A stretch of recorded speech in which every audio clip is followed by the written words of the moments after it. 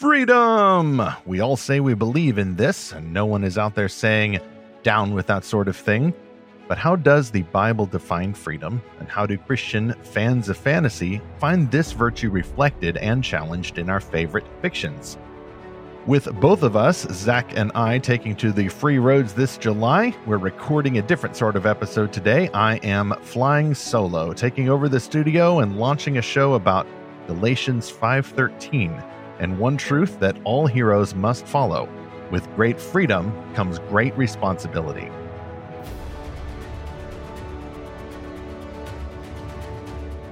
Welcome back to the Free State of Fantastical Truth, the podcast from lorehaven.com, in which we explore fantastical stories for God's glory and apply their meanings to the real world that Jesus calls us to serve. I'm E. Stephen Burnett, the publisher of lorehaven.com, author and speaker. I also co-wrote the nonfiction book about fiction called The Pop Culture Parent.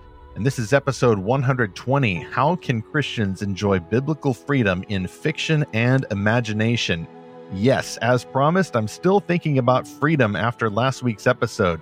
Zach and I both interviewed Colin Samuel about the alien issue once more, so it was a bit of an Independence Day theme there. But I thought we'd go maybe a little more introspective this time. I'm still snacking on the Independence Day leftovers. There's half of a grilled hot dog in my fridge and some potato chips on top of the fridge and some potato salad in the fridge. I'll share those later on as part of the concession stand. So not just thinking about food, but also freedom and the other gifts that people enjoy, not just in the United States where we are based, but around the world, because certain ideas about freedom have spread thanks to our common ancestry as humans and our common heritage, at least in Western nations. We have ideas about democracy, liberalism, representation, self-government, all of that stuff that can get more political, a little bit more social, but of course, being that this is fantastical truth, I'm hoping to take those ideas and apply them specifically to the Christian fan's quest to enjoy fantastical stories. Often we say to ourselves and to others, hey, we are free to enjoy these stories. We are free in Christ to enjoy stories that sometimes Christians have frowned upon, that sometimes Christians have cast rules against. But are we really? And for what purpose are we given this freedom? How do we define this freedom? I think that some people do want to define freedom a bit wrongly. We may accidentally smuggle some wrong or unbiblical notions into this idea of freedom. So how can we use freedom rightly to enjoy fantastic imagination and avoid misusing the idea of freedom to justify irresponsible use of stories or even plain patterns of sin? Let's go into that a little bit more in depth after we do our concession stand. But first, we're going to go to our first sponsor for this episode. This segment is sponsored by Enclave Publishing, the publishers of Sarah Ella's new upcoming novel, The Wonderland Trials, which is on sale today. You can get all of the links and more information in the show notes, including this back cover preview. Solve the clues, face your fears, survive the trials. All Alice Little wants is to escape her normal life in Oxford and find the parents who abandoned her 10 years ago. But she gets more than she bargained for when her older sister Charlotte is arrested for having the infamous Wonder Gene, the key to unlocking the curious Wonderland reality. Soon Alice receives a rather cryptic invitation to play for Team Heart in this year's annual and often deadly Wonderland Trials. Now she has less than 24 hours to find her way into Wonderland, where nothing is impossible, or what it seems. The stakes are raised when she discovers players go missing during the trials each year. Will she and her team solve the clues and find the missing players? Or will betrayal and distrust win, leaving Alice alone in a world of her own? Follow the White Rabbit into this topsy-turvy fantasy where players become prey, a sip of the wrong tea might as well be poison, and a queen's ways do not always lead one where they ought to go. This is book one of the Curious Reality series from Enclave Publishing. It's also available in audiobook from Oasis Audio. Get those links in the show notes for episode 120, and of course at lorehaven.com/podcast sponsors. By the way, we actually reviewed this book unrelated to the sponsorship at Lorehaven, had an advanced review just a few weeks ago. One of our top slogans from that review was, although indebted to a classic, The Wonderland Trials is inventive and colorful in its own right, abundantly able to charm and to intrigue. All right, from there, why don't you put on an Oasis audio book and sample from the concession stand? It is newly refreshed from our cookout last weekend here at the Lorehaven Studios. We got some leftover burgers, got some hot dogs, got some sausages, got some salad, and of course some sparklers and chips and whatever your subculture, if you're in the United States, uses to celebrate the 4th of July. Well, here's the first concession. Given that I am solo running the show, I'm guessing this one will feel a little bit more personal. I don't have Zach here to bounce off of, and I think that contributes to a really amazing podcast each time. Let's see how I do. But do note that, of course, it will be a lot more about my experiences and not so much the shared experiences or the comparisons that Zach and I often make when we are together. By the way, I'm not going to attempt doing some systematic theology or counseling or anything like that. A lot of the observations I make here, particularly when I talk about Christians who are sharing their own tragic backstories, real tragic backstories sometimes, with freedom that's been abused, some of that is just my observation. Of course, your mileage may vary. You have undoubtedly seen different stories and had different experiences. Part of me, though, does want to engage a little secular philosophy. What I know, all the materials from which the founding fathers drew to put together America, and your nation's founders may have referenced to put together your nation. Stuff about liberty and justice, all that sort of thing. I know a little about that on background, but even if I knew more, I don't think I would go into all of that here, given that it is fantastical truth, not socio-political, nation-forming truth. I'm just going to assume the parallels, by the way, between things like biblical feasting. That's kind of a metaphor that I'll be drawing from here, comparing that with other good gifts that God has given people, like the gift of creative imagination. We've gone into this in previous episodes of Fantastical Truth. I think to sum up, it's enough to say here that we know from Scripture that God has originally created his earth, his universe, to be good. He has filled it with good gifts like natural wonders, and the gift of creativity and other gifts that reflect God's image back to him. These gifts he has uniquely bestowed on human beings from the very beginning. Those include food, marriage, the responsibility of cultivating the earth, and creative imagination. All of these are not just to make humans look really great, but to make humans look a little bit like God, reflecting his glory, reflecting his communicable attributes. Try to say that 3 times fast. That whole point, of course, is at the back of everything that Lorehaven does. We want to do things for God's glory. But of course, you cannot talk about these things without also seeing the fact that mankind is now fallen. We are a fallen people. We are fallen in sin, according to Genesis 3. And that sin starts in our hearts and works its way outward to our exercise of the gifts and the other things that God has given us. Sin corrupts all of these things. You can't just talk about God's glory without talking about sin. By the way, I do apply this theme of freedom to imagination, but I know it has broader applications. This actually may be a good episode, even if you're thinking about another issue like, for example, social drinking or feasting, not just as a metaphor, but actual feasting. I mean, Christians have debated these things, often in very personal contexts, for quite a while. This will be just my small contribution to that conversation. Finally, as I said, this may feel very personal. I'm going to challenge all of us about this issue, including myself, because I am certainly not above the controversy, some of the struggle about how do you exercise freedom? How do you follow this and define this according to God's word and not just as a means of self-expression or self-identity? This gets really important when you're talking about stories, because stories, of course, are so personal to us. From there, let's go to our key verse for this. And I hesitate even calling it a key verse. I almost want to say, okay, we're actually going to be talking about all of the book of Galatians today. But if you open up the context too widely, you'll be talking about all of the epistles or all of the Apostle Paul's writings or all of the New Testament or all of the Bible. We'll have to telescope down to at least Galatians 5, the surrounding context for the key verse, which is Galatians 5:13. Here's what the Apostle Paul, inspired by the Holy Spirit, writes, quote, "For you were called to freedom, brothers, only do not use your freedom as an opportunity for the flesh, but through love serve one another." Again, that is from Galatians 5:13. Hey, unless you're driving or something, crack open a Bible, at least to Galatians 5. We've got a screen cap, I think, for this show, but you'll want to see all of the material. I'll reference it a little bit as we move into chapter 1, which I've titled for this discussion, "Let's Not Ask About Storytelling.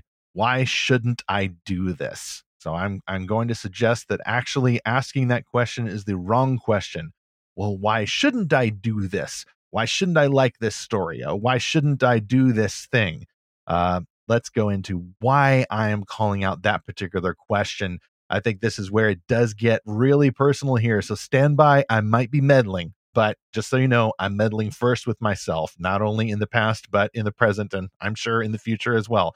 I'm meddling with me. I'm meddling with us all. And I think that's just because scripture has meddled with us first. I see a lot of this thought, not only in others, but certainly in myself. And that's where I'm going to start. I hope you all don't mind if I share a story about me and, oh, here it is again, the Harry Potter series. It seems to come up a lot on the podcast, and I've commented about that more wryly before. Christian fantasy fans like to talk about Harry Potter a lot, no matter what side you end up on that. In this case, it's not so much about the series. I don't want to let the topic get away with me, but it's just a good conversation starter. It's a bit of a litmus test for what we believe about discernment and the purpose of fantasy. You can always get to those bigger questions by starting with the smaller question. Hey, what do you think about Harry Potter? In my case, I will admit I am at least a casual fan. I've read all the books, seen all the movies, read the books maybe 2 or 3 times each, maybe. The last time I think actually was reading out loud with my wife. And by the way, I think it was actually, was it Thanksgiving Eve? It was a Thanksgiving Eve or a Thanksgiving Day when I was reading the last chapters of the final book. And there's a lot of yelling because it's the big showdown. And there's a surprising amount of plot exposition there at the showdown because, it's spoiler alert, it's the bad guy and the hero finally coming to blows. And we need to answer all the questions in one very long chapter with a lot of shouted dialogue with a lot of people watching. So it's a little different from the movie. And some of those voices, I try to read the voices out loud, are really hard to do. So I just remember that Thanksgiving getting a really scratchy voice, trying to read this out loud to my wife who had not read the books before. But I had read the books before. And the first time I read them, it was more silent and maybe arguably a little bit sneakier. That is because I would dare to confess maybe that there was a time when I read the Harry Potter books a little bit more sinfully than I should have. I'm just reviewing that wording, though, a little bit more. Am I trying to justify myself? I don't know. I don't think so.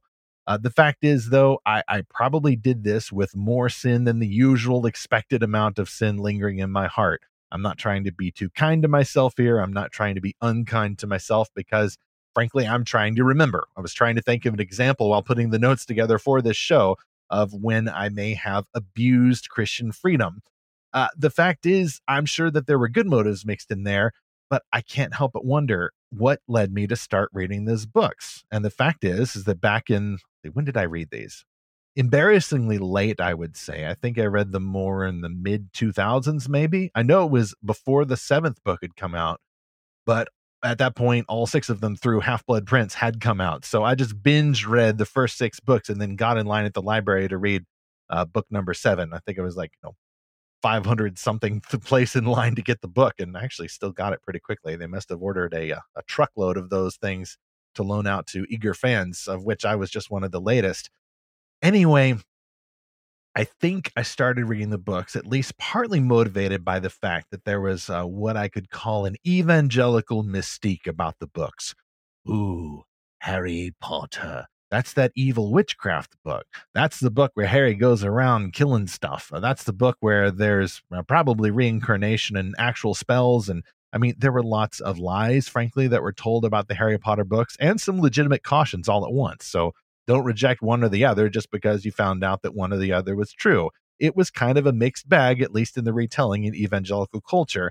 The point is, it created what I think was a mystique. This is the latest, greatest popular cultural thing, best avoided if we don't know too much about it. So a lot of Christians did. And to this day, a lot of Christians do. And if you're one of them, God bless you. I'm not trying to challenge you with this, just challenge myself because I knew about the mystique and yet I read the books anyway. And I seem to recall that I may have been reading them more sneakily than I should have. And yet the scripture says, let not what you regard as good be thought of as evil. That's elsewhere in the epistles. I think it's in the book of Romans. That's what the Apostle Paul is saying. I don't know whether I regarded this series as good. Could I have known before I read it? I'm not sure. It was still fairly early days of the internet, and I hadn't read a whole lot about it that I can recall. I do know I was not trying to read the books to learn witchcraft. I was not trying to read the books as a rebellious exercise of freedom in that way. But was I reading them as an expression of, well, those legalistic Christians, they can't tell me what to do? And if I did have that motive, at least in part, was I doing a sinful expression of freedom? Open question here, open question. Again, I think I had mixed motives and ended up going in a better direction there. I can now say, this is sort of a spiritual retcon, maybe. I can now say, okay, I can now enjoy these books with a clean conscience. I can enjoy them knowing that I'm not sinning any more than usual.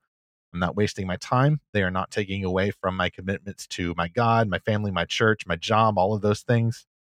And I certainly know that, unlike some people, I am not tempted towards dark magic. I'm not tempted towards the kind of idolatrous use of freedom that makes me want to use spells or sorcery or anything else, even personal identity, to control my world. In my better moments, I'm perfectly happy letting the actual creator of the world control his world with me as one of the supporting cast. Jesus is the hero. I'm not trying to cast spells in order to guarantee a better future or change my nature or anything like that. Anyway, good motives there, I think. And I really appreciate the grace of God then going back and maybe just making this a redemptive pursuit of freedom, at least in retrospect. And I use that as some encouragement, because even if maybe you're enjoying fantasy or magic or stories with violence or horror or something like that with mixed motives, I just want to encourage you, like, no, you shouldn't avoid asking yourself the questions. Am I doing this for the right reason, or am I trying to abuse my freedom for the indulgence of the flesh? I think we do need to ask those questions. But when we ask them, I think that we can find hope in the gospel. Yes, Christ will forgive the sinful motives. And although you may have to put that thing away, you may have to forgo that freedom. Sometimes after a break, maybe you get to keep the thing and yet not sin any more than usual. I don't know. I don't know your case. You don't know my case. The people who are closest to you, they ought to be the ones who are helping out with your case. That's how we're supposed to help one another. Anyway, personal story aside, enough about me. Let's talk about other people. I don't know if it's you. I've just noticed that in some of these scuttlebutt that I see among Christian fans, they seem to have a wide open view of freedom. I've mentioned some good questions to ask kind of in passing, but a lot of these questions I've seen are not the types of questions we ought to be asking.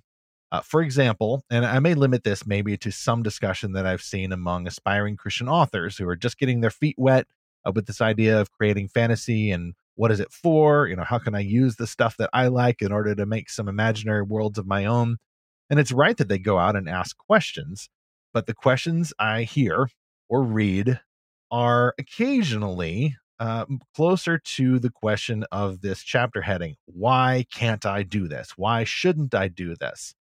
They ask, for example, say they're trying to make a romance or trying to enjoy romance. Well, why can't I have this love scene or a scene with more than love going on or something besides love going on? Called a lust scene. Okay. Why can't I have this magic system? Why shouldn't I enjoy this violence story? Why shouldn't I have a story with this questionable belief about identity or God's nature or spiritual warfare or things like that? Why shouldn't I? I must insist that I get a little nervous when I hear someone say, why shouldn't I? Uh, you hear it almost in the question. I mean, unless you've recently asked it, if you hear someone asking that, for example, in the background, I think your automatic assumption might be an accurate one. This is a person who is angry in some way, or at least frustrated. I mean, it could be a legitimate frustration. I understand. This is a person who is being confrontational. The question presumes that it is pushing against some human authority. Why can't I do that? Why shouldn't I do that?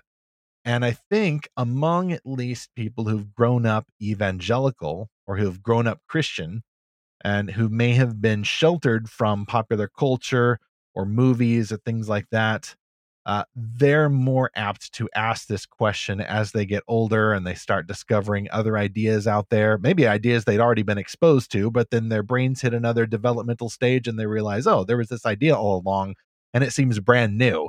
And maybe their parents told them about it, heck in the fifth grade, but it strikes them as new all over again. By the way, I think it's kind of funny when some Christians hit this stage of rebellion and all they do is, for example, change denominations. In some extreme cases, maybe they grew up in a church that only believes in the King James Version and in pianos and organs in the Sunday worship. And their idea of rebellion is to go to the big mega church that uses the NIV and plays electric guitars. It's all on a scale there. I think some of this is a natural part of growing up. But what I see among Christian fantasy fans is they are asking these questions mainly about popular culture. A lot of them have grown up, seeing G-rated movies, Pixar movies, the old Pixar movies, maybe some superhero movies, things like that. But now they may be going out there and seeing all the streaming options for the more hard R-rated stuff and asking, why can't I watch this show? Why can't I watch this depraved superhero parody on Amazon? Why can't I watch this fantasy show on Netflix that shows the people getting naked? Why shouldn't I? I think it's a reaction. I think it's a reaction to evangelical subculture. I think it may be something that's unavoidable as you're growing up and figuring things out, like the purpose of popular culture and human imagination. But I think we have to call it a reaction. It is reactive, not proactive, and people are defending their rights. I think there's a subtle assumption that question, I have a right to enjoy this story. I have a right to watch this show. This is about my freedom. And of course, the subject of that sentence is I, me. That doesn't automatically mean it's wrong or evil. You shouldn't do that. Suppress it. You should just be about God. Like, I understand people are trying to figure out who they are, who God has made them to be. Maybe your sentences start with I, me, at least for now. And yet it comes across as defensive. And it comes across as kind of posturing, actually. I think maybe I'm just getting older. Maybe it's a result of trying my hand at parenting. But generally, there's a rule here that I've actually gained from, believe it or not, shonen anime. I didn't even have this in my notes, but I just realized that this is my example here. Okay, so if you're familiar with anime and you watch a show, shonen's young men, basically. So shonen basically means young men anime. It tends to be fantastical, action hero oriented. It's what most people think of when they, if you're a normie, if you don't watch anime, which I'm only, partway into that a little bit, you may think that all anime is like this, two guys fighting and they're all charging up with their superpowers and lights flashing and, budgets are being cut. And you see a lot of people jumping in front of blurred backgrounds, shouting the names of their attacks. Generally, there's a rule. I'm sure the Japanese have a name for it. There's a rule in these fights where if one guy in the fight is talking too much, if he's taunting the hero, if he is saying, there's no way you'll win, I'm more powerful, that attack won't work on me, what's wrong with your ancestors, what's wrong with your girlfriend, any of that, I destroyed your village, and so on. The fighter in anime who is talking the most is going to lose. Almost certainly is going to lose. The idea is that the hero ought to be the one who is balanced, who has a healthy inner life, who is fighting for his nakama or his friendships, his close personal friendships, and not born out of some negative virtue. The hero is going to talk some, but he's not going to talk as much as the villain. If the hero is quiet and just trying to access that super secret special attack that he was training for off screen for years and years, then the hero is not going to say much. I think in this case, and this is the point of that little story, in this case, the people who are saying, well, it's my rights, it's my freedom, mine, they're talking too much. They're trying to work things out, and they're kind of showing their work. They're asking questions, I think, some in good faith and some just defensively. And I have to admit, I do see that among Christian fans sometimes. They may be feeling very hurt by some of the rules or cultures that they grew up with. Now they're trying to work that stuff out. And they're trying to work it out by saying, I have the freedom to do this. I have the freedom to enjoy these stories. It is about my freedom. So that's really why I decided to talk about this today, not just because it was Independence Day in the United States, but because I've been thinking about this overall issue of freedom a lot. A lot of people claim that they have rights to do things they do not have. Of course, that goes back to a rather already famous news story that broke late last month. We already had an episode kind of about that. So this is not about that, but it was part of the bubbling, as C.S. Lewis may have said. It's part of the mix of ingredients that went into this topic. I think that my freedom I think that why shouldn't I do this? These are the wrong questions to ask. And coming to the end of chapter 1 here of this discussion, I think we get the right questions to ask about freedom from where else would we say on Fantastical Truth? The Bible. We must ask more biblical questions. What is freedom? Who gets it? Why do we get it? Who is the most free? Who is the least free? And what is freedom for? So we'll explore those just a little bit in chapter 2 here. On the issue of freedom and its purpose, we have to let Scripture, not our feelings, not our tragic backstory, and not the ideas of freedom that we pick up from popular culture. We must let Scripture alone define our views of freedom, not just because we want to do it right and be good and holy, but because we will be happier. If we understand the purpose of a gift, we are going to be happier using it. That's the point of stories, that's the point of imagination, and that's the point of freedom. All gifts of God, He alone gives us the terms on which we ought to use them. We're going to be happier if we follow Him. Let's pause, however, and follow our second sponsor, Realm Makers. Once again, it's just a few weeks left until they do their 2022 conference. That's the one that is happening in Atlantic City, New Jersey, from July 21st through 23rd. Here's their description for the 2022 conference. Are you excited to take the next step in your speculative fiction journey? This is not an actual trip to space or through time, or a journey of self-discovery and forging your own sword, possibly to discover the meaning of freedom. No, join us instead for Realm Makers 2022. This is the 10th annual conference by that name, a conference for Christian creators, writers, and imaginary entrepreneurs. They will again offer the event in person, this time in Atlantic City, New Jersey, but also live online. So even if you have a travel limitation, maybe those gas prices you've been hearing about, or some other commitments closer to home, you can still see the Realm Makers teaching in real time. We did this in 2020 during the lockdowns, and now we're going to do it in 2022, but also meet in person. It's going to be amazing. Best of both worlds. Every class live streamed for virtual attendees. Whether you attend in Atlantic City or online, everyone who goes will have the chance to connect on the Realm Sphere. That is the dedicated conference space, an online community for Realm Makers members. Realm Makers this year is an amazing value because every attendee this time gets access to replays of every class. That's available also through the Realm Sphere. Let's say you have a manuscript you want to pitch. Like I said earlier, you're an aspiring author. You are figuring out the purpose of freedom and creativity and imagination, and you're working this out through a story that you think could find more readers than yourself and your friends.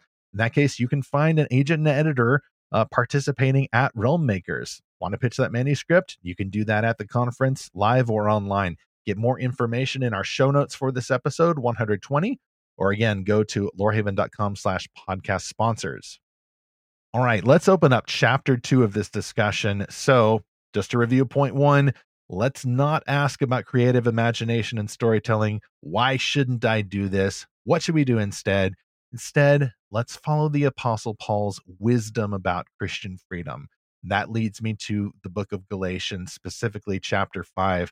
So just to recap, though, Galatians is a letter that the Apostle Paul wrote to the Galatians. That's why it's called Galatians. It was a Galatian church.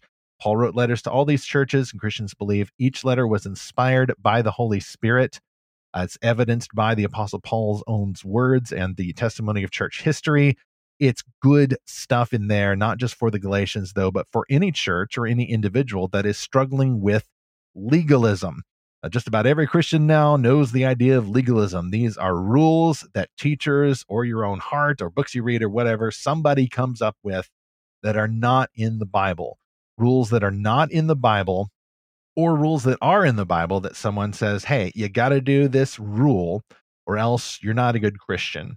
You got to do this rule or else even you're not saved. So, for example, somebody will go back to the Old Testament and say, look, people who love God need to get circumcised. That's a particular physical tradition we're not going to go into here, relevant especially to men. You got to get circumcised or else you're not a really serious Christian. And these days, I've actually encountered some people who literally believe this, and they will say, well, there's other reasons. I'm not saying you're not a Christian. It just means that you're not as spiritual a Christian. You're not as serious about your faith, or you may be a carnal Christian. You may be on a lower tier of Christianity. Yes, you're going to heaven, of course, but I'm going there first. I'm exaggerating a little bit, but that's kind of the idea. And that is the idea of Galatians, is that the Apostle Paul is confronting whom he calls the super apostles, these highfalutin scholarly sorts. He calls them the Judaizers, who came into the church in Galatia and said, you got to do this, you got to do this. Don't just follow the Apostle Paul, follow us too. Yes, you need to believe in Jesus, repent of your sins, join the church, all that good stuff. But you also need to follow these rules. They may be rules that were in the Old Testament or rules that they just made up as if they were in the Old Testament. Christians debate, what do you do with those rules now? But it's very clear that the Apostle Paul said, no, the Judaizers are false teachers.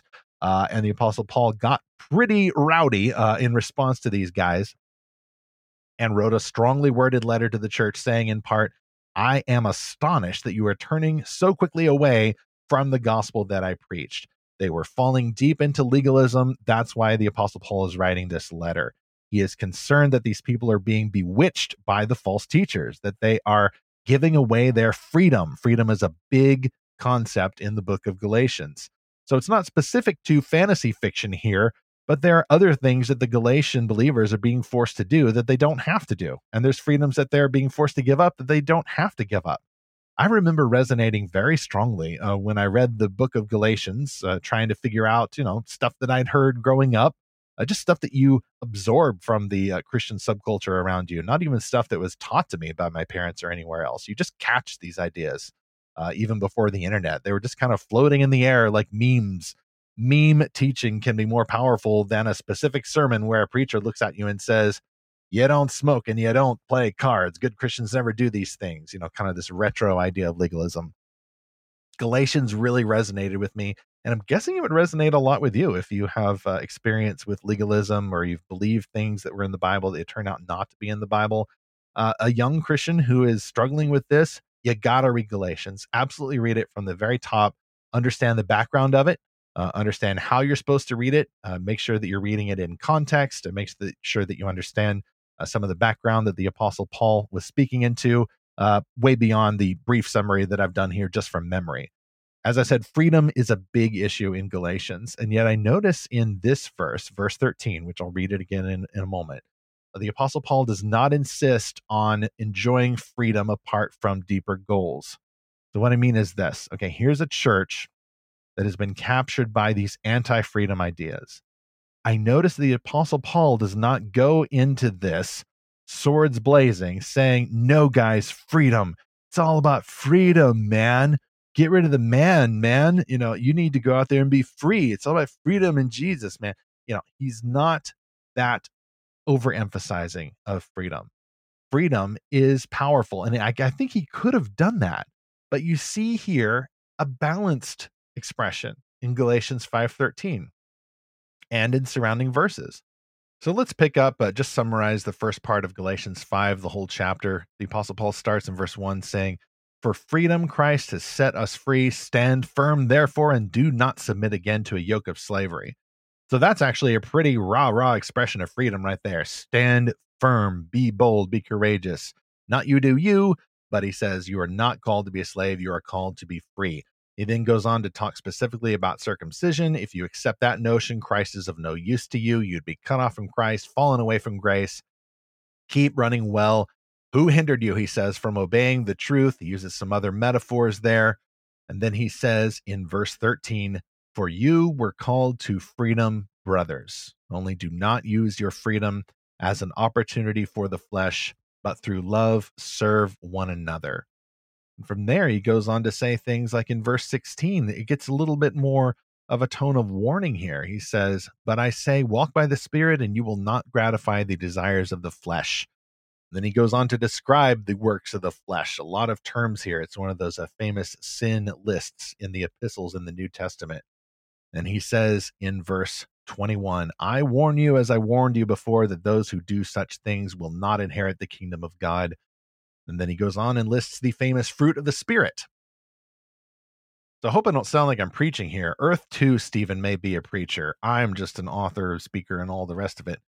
But I do get enthused about this because I love it when scripture is just so balanced, as opposed to some of the imbalance I see in flawed human beings, even Christian leaders who may be coming out of too much legalism or too much license And then they kind of make a whole ministry platform based on one or the other and assume that the other guys will take care of the balance the other way. In this case, the Apostle Paul doesn't do that. He, of all people, grew up a Pharisee. He could have really, really resonated with this all things are about freedom message. But instead, after admittedly 4 or 5 chapters, he takes a moment to push back the other way and go, hey, not too much freedom, but this is the point of freedom. Do not use your freedom as an opportunity for the flesh, but through love serve one another. So there's the opposites there. Opportunity for the flesh versus loving service to one another. That's the point of freedom. That's why we ask why God gave us the freedom. Paul does not insist on enjoying freedom apart from the deeper goals. He knows that there's a deeper goal for freedom, and there are many reasons that God has given us this gift. I think there's a few that we could go over here that the Apostle Paul touches on, but does not specifically say. First off, I always like going back to Genesis, the reason that God has made people that you get hinted at throughout all the rest of the Bible. This is why systematic theology is so helpful. A biblical anthropology, a biblical study of people, man's nature. We are made in God's image, and God is free. In fact, he is the most powerful being of all, and as a result, God's freedom pones everyone else's freedom. He is infinitely free. You can't even say really he's limited by his own nature. He is free in his own nature. He's free to be consistent. He is free to fulfill his own promises. He is free to be absolutely good, pure, holy, righteous, just, beautiful, and self-sufficient. He is freest of all. God is freest of all. And yet we are made in God's image. So we are obviously not freest of all. That would overthrow God, but we do have some freedom. We do have some meaningful choice. Calvinists, Arminians, you can go over there in the corner and hash that out amongst yourselves. And in a moment, I may join you, but not yet, not now. The point is that our freedom is meaningful, but it cannot be absolute because God's freedom is absolute. But we have a little freedom that kind of mimics God's freedom, but it is not absolute. I think that's at the back of Paul's thinking here. Freedom is what Christ has called us for, but the freedom is for a purpose. Freedom is powerful, and yet we know that we ought not have unlimited power because it corrupts absolutely and all the rest of it. The Apostle Paul does want people to experience freedom, but we might borrow from that the quote from Uncle Ben, at least the original Spider-Man version, with great freedom comes great responsibility. Freedom is powerful, and yet it also brings great responsibility. I was thinking about this more thanks to July the 4th, as I mentioned at the top of the show. And switching back to the July the 4th theme, I think people even now are constantly debating those two seeming opposites: freedom, powerful freedom versus responsibility. I mean, I'm with Uncle Ben. He's not the Bible, but with Uncle Ben, he says, with great power comes great responsibility. And yet I think it is a biblical idea. With great power or great freedom comes great responsibility. You cannot have one without the other. You ought not want to have one without the other. If you want to have power or freedom without responsibility, then you are still, I think, in your sin. You are still, in a sense, enslaved because you are not been set free for the purpose for which God has called you. The very idea of being a human is to be free, but under God, free within God's freedom to do as you will. And yet God is the one who has to change your will because we are made for absolute happiness. Our will should support absolute happiness, and only in God will there be absolute happiness. But people are constantly trying to use their freedom to find happiness in some other way. And as a result, they end up, I think, sounding rebellious because they seem to think that they'll be happy by pushing against something, by rebelling against something, by raising a fist and asking why not instead of why, or why shouldn't I instead of why should I, which I think is a more biblical question. Spoiler alert for chapter 3 of this discussion. Yeah, I kind of want to come up with an example here, but I think I really should just keep it to fantasy. The only example I can think of that may be uncontroversial is the freedom to drive. In the United States, usually when you turn 16 to 18, it's different in each of the 50 states. You get a student learner's permit, and then you work your way towards earning this freedom. It's not just given to you by virtue of existing. You have to earn it. You have to show that you can be responsible with this freedom. And a lot of people, they'll maybe take 3 steps forward and then fall 2 steps back because they'll have an accident. Or in my case, they won't pass their driver's exam the very first time, as I thought had to happen, right? Because that was the rules, right? Except that I didn't drive the car right. I didn't show that I had earned this responsibility. I had to prove that because I'm not just an autonomous, pun unintended, person in a world all to myself to drive a car. Freedom entails the responsibility of living with other people and getting on the road with other drivers. Even after I think you prove yourself a responsible driver, you still have some responsibilities under the law that everybody's gotten together and decided upon. You can't own a vehicle without also getting vehicle insurance with it in the United States. Wonder if it's the same in other countries. I'd be curious to find out for any of our international or at least outside the United States listeners. That's a responsibility you have to kind of share the costs of potential damage or accidents or healthcare as a result of driving on the road. Should that change? Well, I don't know. If enough people got together, I suppose you could change that. But I, for one, am happy with the system. It seems like a perfectly fair trade. Okay, I don't have to buy car insurance just by driving a car, but if I own a car, that car itself has to be insured. That's the responsibility. The freedom has to come with the responsibility. You cannot have one without the other. I think that's why people are constantly debating where these lines are in society, though. Too much freedom, too much responsibility. We know we've got to have one with the other, but how do you balance between them? I think people can debate these things, and I think Christian fantasy fans can debate these things, particularly among the author community. Sometimes I see aspiring authors disclaim the idea that they have responsibility for their readers. They've gotten a hold of creative freedom. They're trying to put a story together and work out the magic system and try to figure out how many acts of violence they can portray. Some people may go very far in the direction of using swear words in their manuscript. Well, I'm free to do that, they may say. This is how people really talk, they may say. A couple of years ago, by the way, you can actually find it in our podcast archives. It was one of our first few dozen episodes we did in summer 2020. It was a recording from a Realmakers conference where I was on a panel with some Christian fantasy authors, and two of them, well, see, there was a special guest, and it was sort of Shannara. She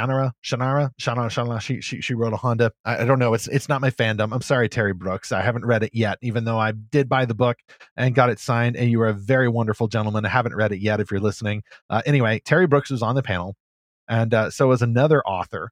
And Terry Brooks, I think, was not a specifically confessing Christian there, but author Brent Weeks is, and he had some great things to say in his keynotes. But Brent Weeks, oddly enough, writes these giant, kind of noble, dark-looking fantasy novels, with 8,000 pages, and apparently a whole lot of bad words in there. And Brent Weeks gave the explanation, well, this is how people really talk, and so I'm using the F-bomb a lot. And then I go through and, me and my editor cut out maybe 2/3 of those, I guess, because people don't use the F-bomb that much. I mean, it depends on where you go. Anyway, so that was Brent Weeks' view as a professing Christian. And I think is a Christian. It was very clear from his keynotes. I haven't met him, though. And Terry Brooks said, yeah, but this is fiction. You don't write fiction exactly like people talk.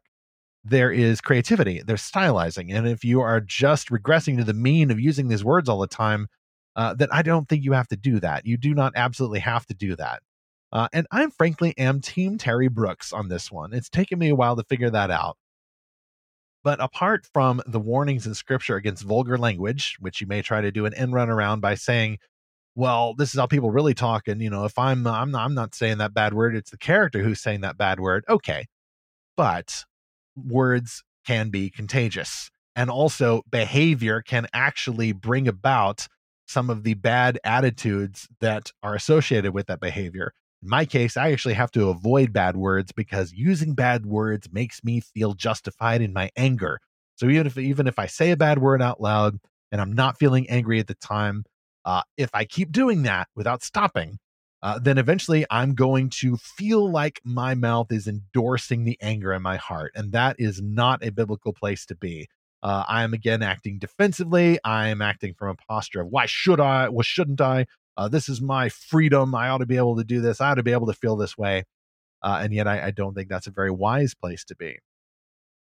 So Christian fantasy fans ought to be debating these things, but I think we ought to take it back to that scriptural parameter. What is Christian freedom? Why do we get it? What is it for?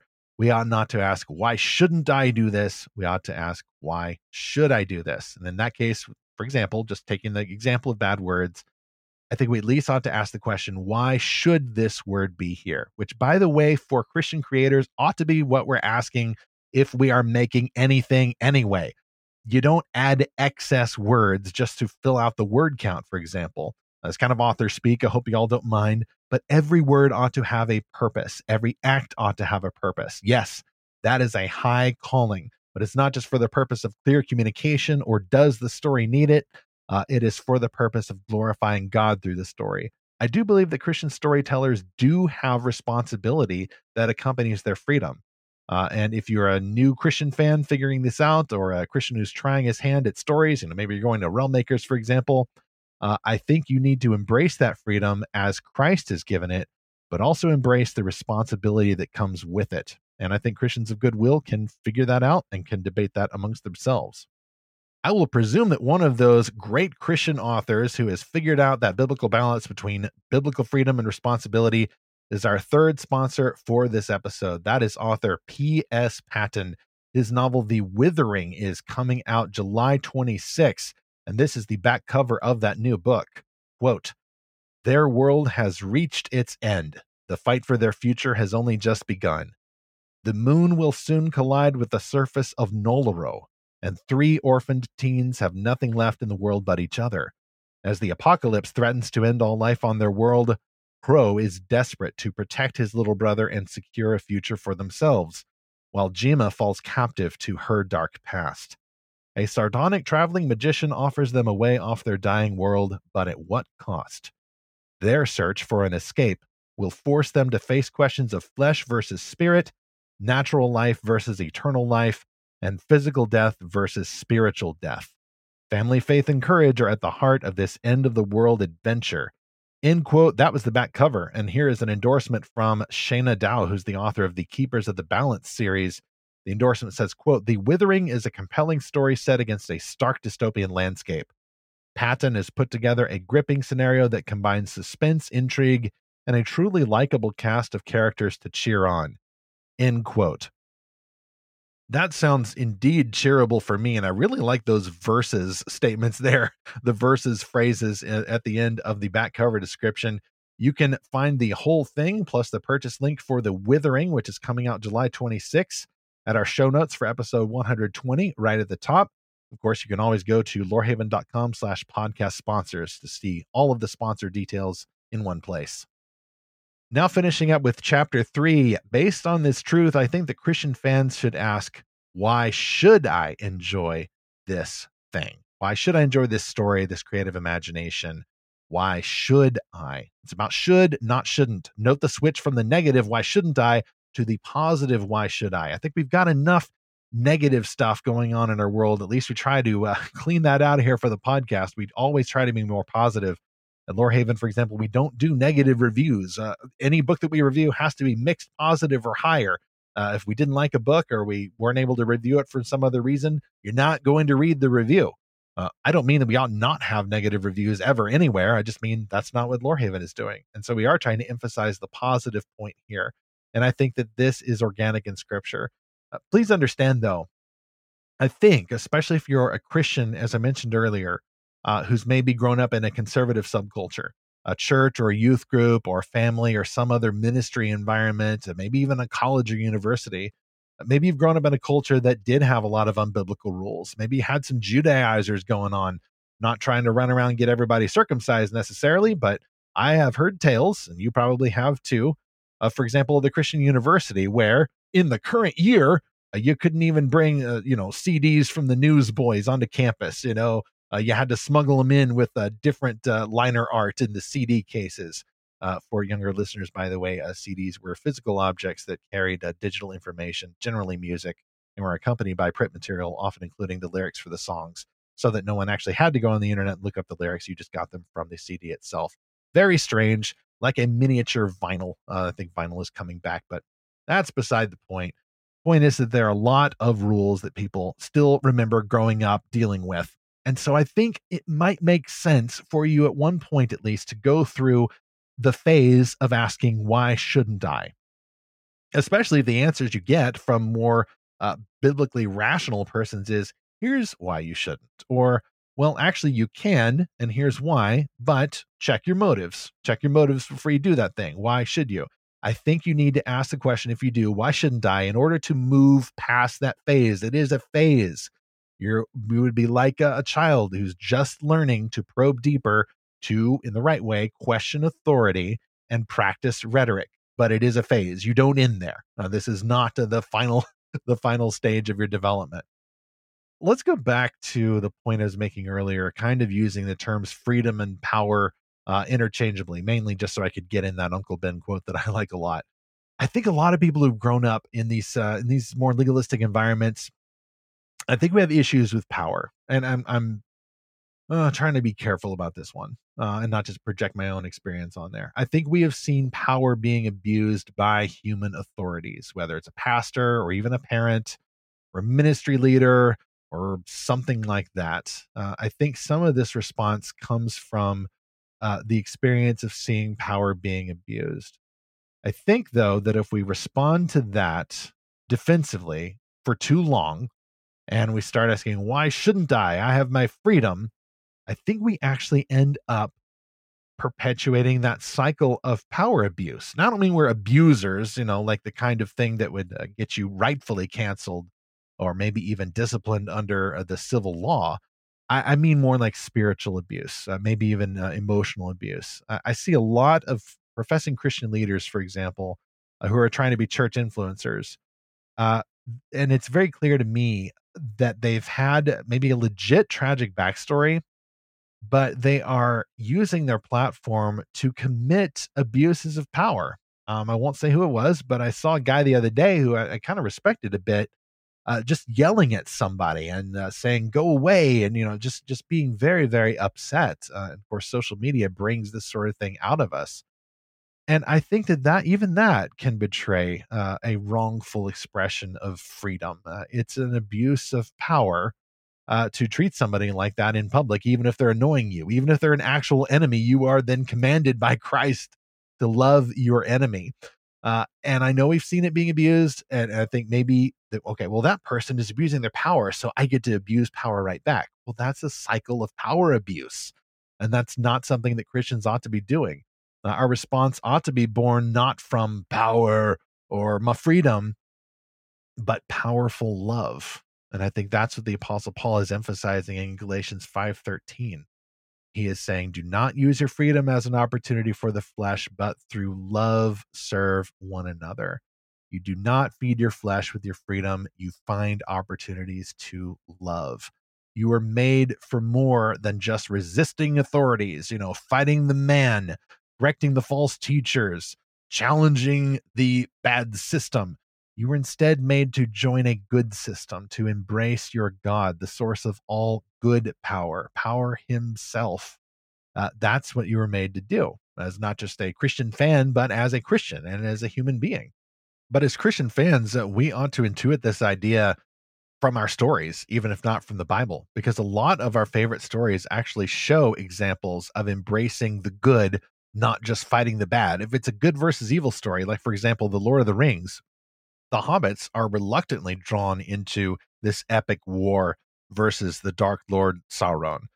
They're not in the war to keep fighting the war and basically be hobbit mercenaries along with the elves and the dwarves and the men.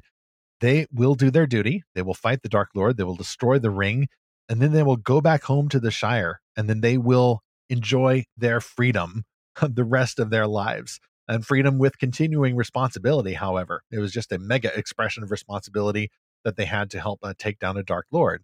The point, however, is that they are escaping themselves. They're not about themselves. They're not about fighting the man for its own sake. The point is, if you have to fight the man, if you have to fight the bad guys, the point is to defeat the bad guys and then find happiness. And like a hobbit, your point is also to join your fellow travelers even along the way, but especially after the victory is won, in feasting and storytelling. There's a whole motif in scripture, which I love to see. I mean, there's not a whole lot of people in the Bible sitting around telling stories to each other. Instead, you just read the stories they told to each other, especially the true records, for example, from the golden age of Israel, when David and Solomon and all of them had a bunch of record keepers running around. collecting the stories and preserving the histories of the Golden Age, but you see people feasting and celebrating. I especially like the Book of Ruth, which has a lot of feasting and celebrating going on.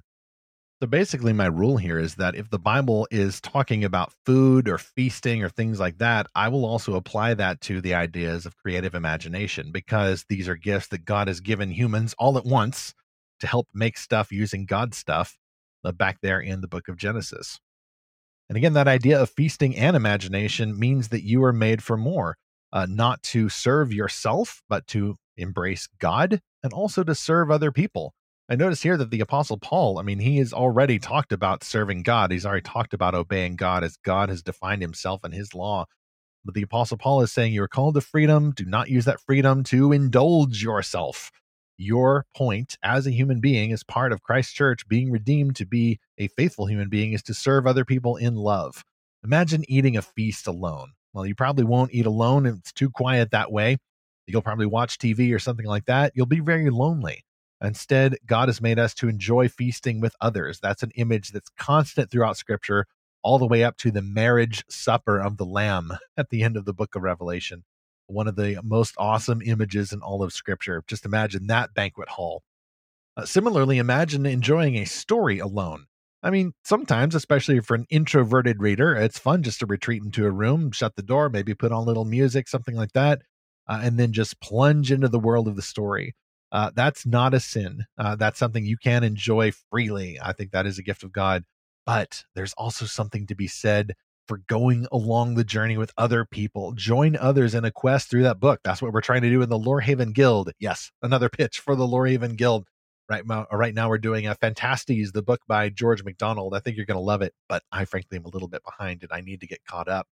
Join others in that quest. God has made us to love and serve one another, not just use our freedom for the indulgence of our flesh. Real quick, I had a few examples that I wrote down of stories that I've been enjoying lately, or stories that you may be familiar with that kind of serve to illustrate this principle.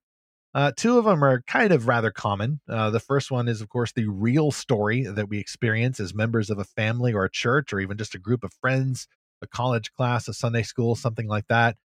Any group of these is already practicing the ideas of freedom and responsibility all at once, just as you would see that in a fictional team up of diverse heroes in any other story. Everybody likes, of course, the Avengers, the top super team franchise. Of course, I'm also partial to the Justice Leaguers, kind of the original superhero team up, Batman and the Flash and Superman and Wonder Woman and all of them. You see these people coming together and using their power, using the freedom that their power gives them for responsible ends. Overall, unless it's an alternate dimension where somebody goes evil or something like that, they are trying to balance this. And this is a secular story that's showing power being used responsibly. And of course, Spider-Man, from whom I get the quote, with great power comes great responsibility. Spider-Man must learn that he has this power not to indulge his flesh, not to jump into the wrestling ring and beat up other people for cash to impress his girlfriend.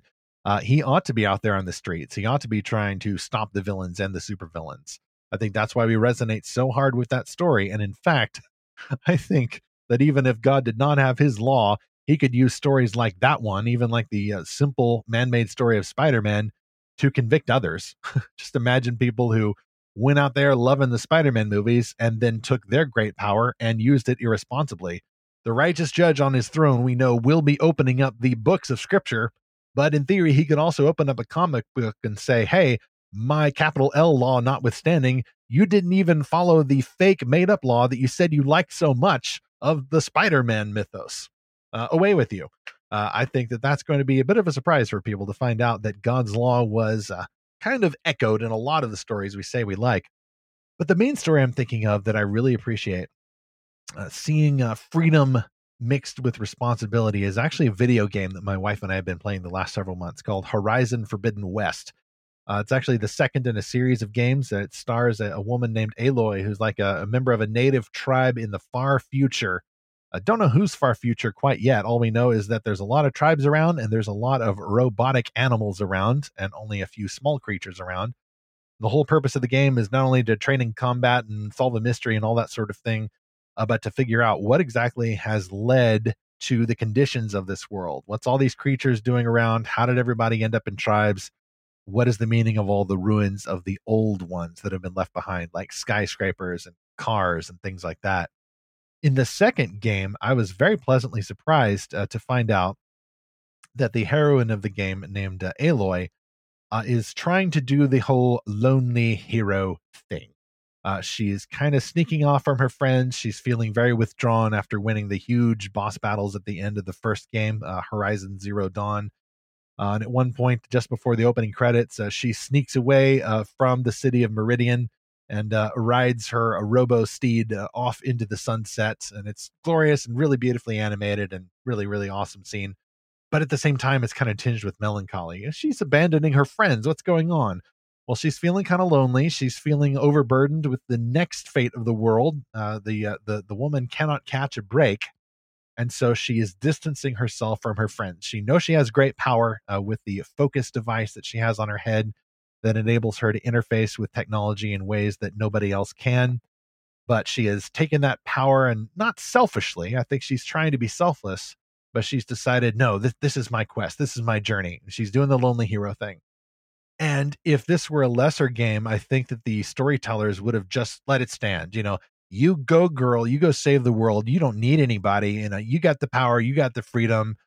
You're more specialer than everybody else. The game doesn't do that, but the game also doesn't go out of its way to say, no, Aloy, you ought not be a strong, independent woman who don't need no NPC. You need your friends. Instead, it's just very subtle in bringing them all of these awesome side characters back into her life, whether she wants it or not. They're constantly showing up, they're constantly rescuing her, and they're just being there for her to support her. Now, there's the flaw, of course. It's a video game.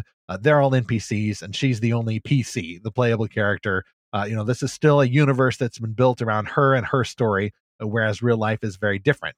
Everybody plays their own characters in real life, and there are no NPCs in real life. All the meme jokes aside, there are no NPCs in real life. But I still appreciate the message. You feel like these are other real people, and you feel like this is their story as much as hers, even if you're only playing her.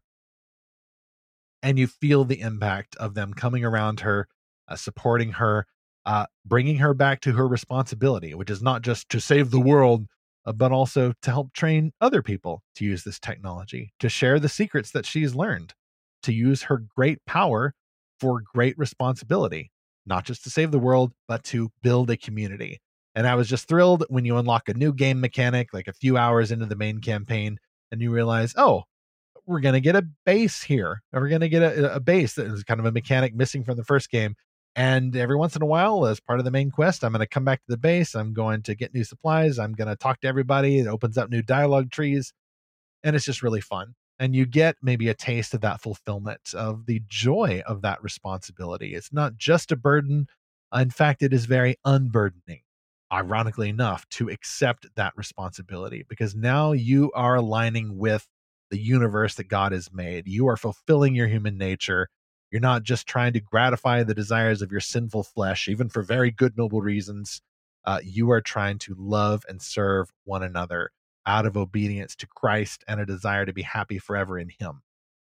Anyway, that was one example. You can probably think of others. You can probably think of real life examples from your own stories or the stories of your friends trying to figure out freedom versus responsibility, trying to figure out how this applies to fantasy, geeky stories, and maybe even stuff you're trying to create, hopefully born out of why should I statements instead of why shouldn't I statements. Act more proactively there, I think, and less defensively. And best of all, we get to do this together. We get to pursue this quest together, trying to figure this all out, not for our own pleasure, but for the end for which God has created us. That our chief end is to glorify God and enjoy Him forever, not just to beat the bad guys, not just to enjoy our own freedom. Our life's mission is not just rebellion or freedom for its own sake. Our life's mission, including all the fantastic stories that we enjoy, is eternal happiness in Jesus Christ. Well, I hope that went well for a solo journey there. I definitely felt I was preaching there for a bit, but this is not a sermon. This is like a really topical thing. Definitely you can get better stuff from your local church. So I want to make that point very clear. Let me know what you think. And first, let's go stop by the comm station, actually, and just open the automatic doors here. There's a few messages backed up over the transom. Most of them actually were about our episode 118. And that's the one that we did a few weeks back about stories that celebrate human life. Oddly enough, we were feeling like celebrating human life a couple of weeks ago. Imagine why. One hero of the guild remarked about that episode. She said, quote, "Way back when I was a little girl, I heard the original Tilly audio drama as a rerun. Loved it. I can still vividly remember its twists and emotional impact. Prophet is one of my favorite books. The insights into the news media have served me well, and the supernatural elements are so cool. Also, even if Peretti himself now critiques his use of the abortion issue, I found that it gave me an empathy for those who are on the other side." End quote. Really appreciate that thought, oh hero. I have to reluctantly disagree with Peretti there and agree with you that I think Prophet is still a really good book. It does help with the empathy, but it also helps with the challenge. There's a lot of themes of, freedom versus responsibility in there. That's for sure. Certainly tied up with that whole issue of life and choosing life. I have not heard Tilly. I still haven't heard it. I need to get the book, but oddly enough, I don't think I've seen. You'd think by now, especially now, I would have seen like ads all over the place, even for a more retro audio drama. But now I want to go listen to that audio drama so that I too can vividly remember its twists and emotional impact. Here's another feedback from a hero of the guild. She shared another life celebrating story that she found. I had not heard of this one. Maybe you have. She says, quote, "I have been rereading the 27th Protector series, which is about girls trained to infiltrate the neighboring republic and rescue pregnant women and unwanted children. Whoa. All the babies are made in labs, and if you have any kind of defect, they say you can't experience life properly and are considered unnecessary." Brief pause. Well, that's not fiction. That's just the eugenics movement, which a lot of people are trying to bring back. I say, stop trying to make eugenics happen. Stop trying to make it a thing. It's not going to be a thing. Or if it is going to be a thing, it's going to be evil all over again. Anyway, resuming, she says, the third book especially deals with a lot of questions of who to save. They had missed some important information that might let them save more lives, but the protagonist ends up realizing that chasing after that information means that children she rescued would be dead instead. Do you save the person right in front of you, or do you find a way to bring down the whole system that is killing them? It's also a story about love. Love needs to be why they're doing this rescuing. If we hate our enemies more than those we're trying to save, we're going to end up making some bad decisions. End quote. Another guild pitch. This just illustrates why you need to join the guild. You get wisdom like this. You can join the guild in a means that I'll describe here in just a moment. If you have any thoughts about this show or any of our other podcasts, anything else at Lorehaven, of course, tag us on the socials. Find us at Lorehaven. Leave a comment. Tell a friend about this podcast. Maybe they're not even a fantasy fan. Maybe I managed to make this episode, for example, more crossover than I intended to, and might apply to somebody who's just trying to figure out on what day they celebrate the Sabbath or something like that. Maybe that'll be helpful. I don't know. I certainly could have used this about 15 years ago or something like it. Also subscribe free to Lorehaven. That's how you get all of our good stuff, all of the updates that we come out with every week. And you'll get features like this one. Meanwhile, at Lorehaven, I think I mentioned this earlier, we have started our book quest in the Lorehaven Guild community, which is exclusively on Discord. We do a new book quest every month, and our most recent one is for George MacDonald's classic fairy romance for men and women called Phantastes. I need to catch up on this one, but you can catch up anytime as well. Join for free. All you got to do is subscribe to Lorehaven. Just go to lorehaven.com, enter your email in the box that pops up at the bottom, and you will get the super secret access code to portal in to the guild. And then you can also customize what updates you receive from Lorehaven. New articles, news, reviews, podcasts, things like that. Speaking of reviews, recently we've shared 2 new reviews since the last time we checked in here. One is of a book called The Governess of Greenmere, and another one just published this past Friday is called Jabberwock's Curse. A little bit more Alice in Wonderland energy going on there in our reviews.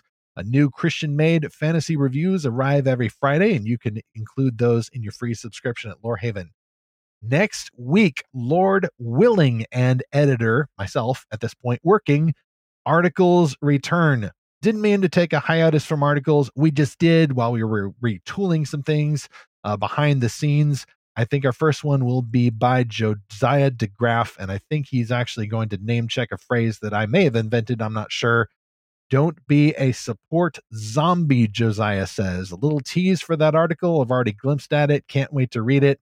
It's about how you can support Christian-made fantasy without turning into a support zombie who just supports it because it's Christian. We don't want to do that.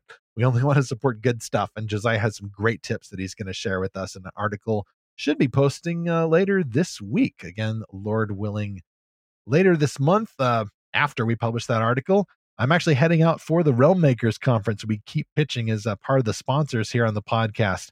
Yet, again, Lord willing, the episodes of the podcast will continue. Zach and I have been working a little overtime to make sure that we hit every single Tuesday release slot. You should be able to get a new episode featuring Zach and I just next Tuesday. Oh, which accidentally segues me perfectly into next on Fantastical Truth. So this one may sound a little familiar. We ended up bumping this topic for the Celebrate Life episode, but let's do this one for real this time. No, really. This month, we've been talking a lot about science fiction. Perhaps to be fair, this fall we'll focus more on dragons and knights and magic and things like that, just to be fair. Once more with feeling, here is a topic we have postponed for a while, summarized by this simple question. If we as Christians believe that Jesus will come back to judge all people and rule this planet in person, what about the spaceships? What about the space travelers? What about the colonists on Mars? If Jesus returns to Earth, touches down in Jerusalem or wherever it is, what happens to people who are not on the Earth? Well, next week we will explore these possible prophetic conundrums and speculate on a few solutions. Meanwhile, I can't think of a better way to close but with a rather benediction-like repetition of the key verse of this show. Galatians 5:13. For you were called to freedom, brothers. Only do not use your freedom as an opportunity for the flesh, but through love serve one another as we keep seeking and finding Jesus's fantastical truth.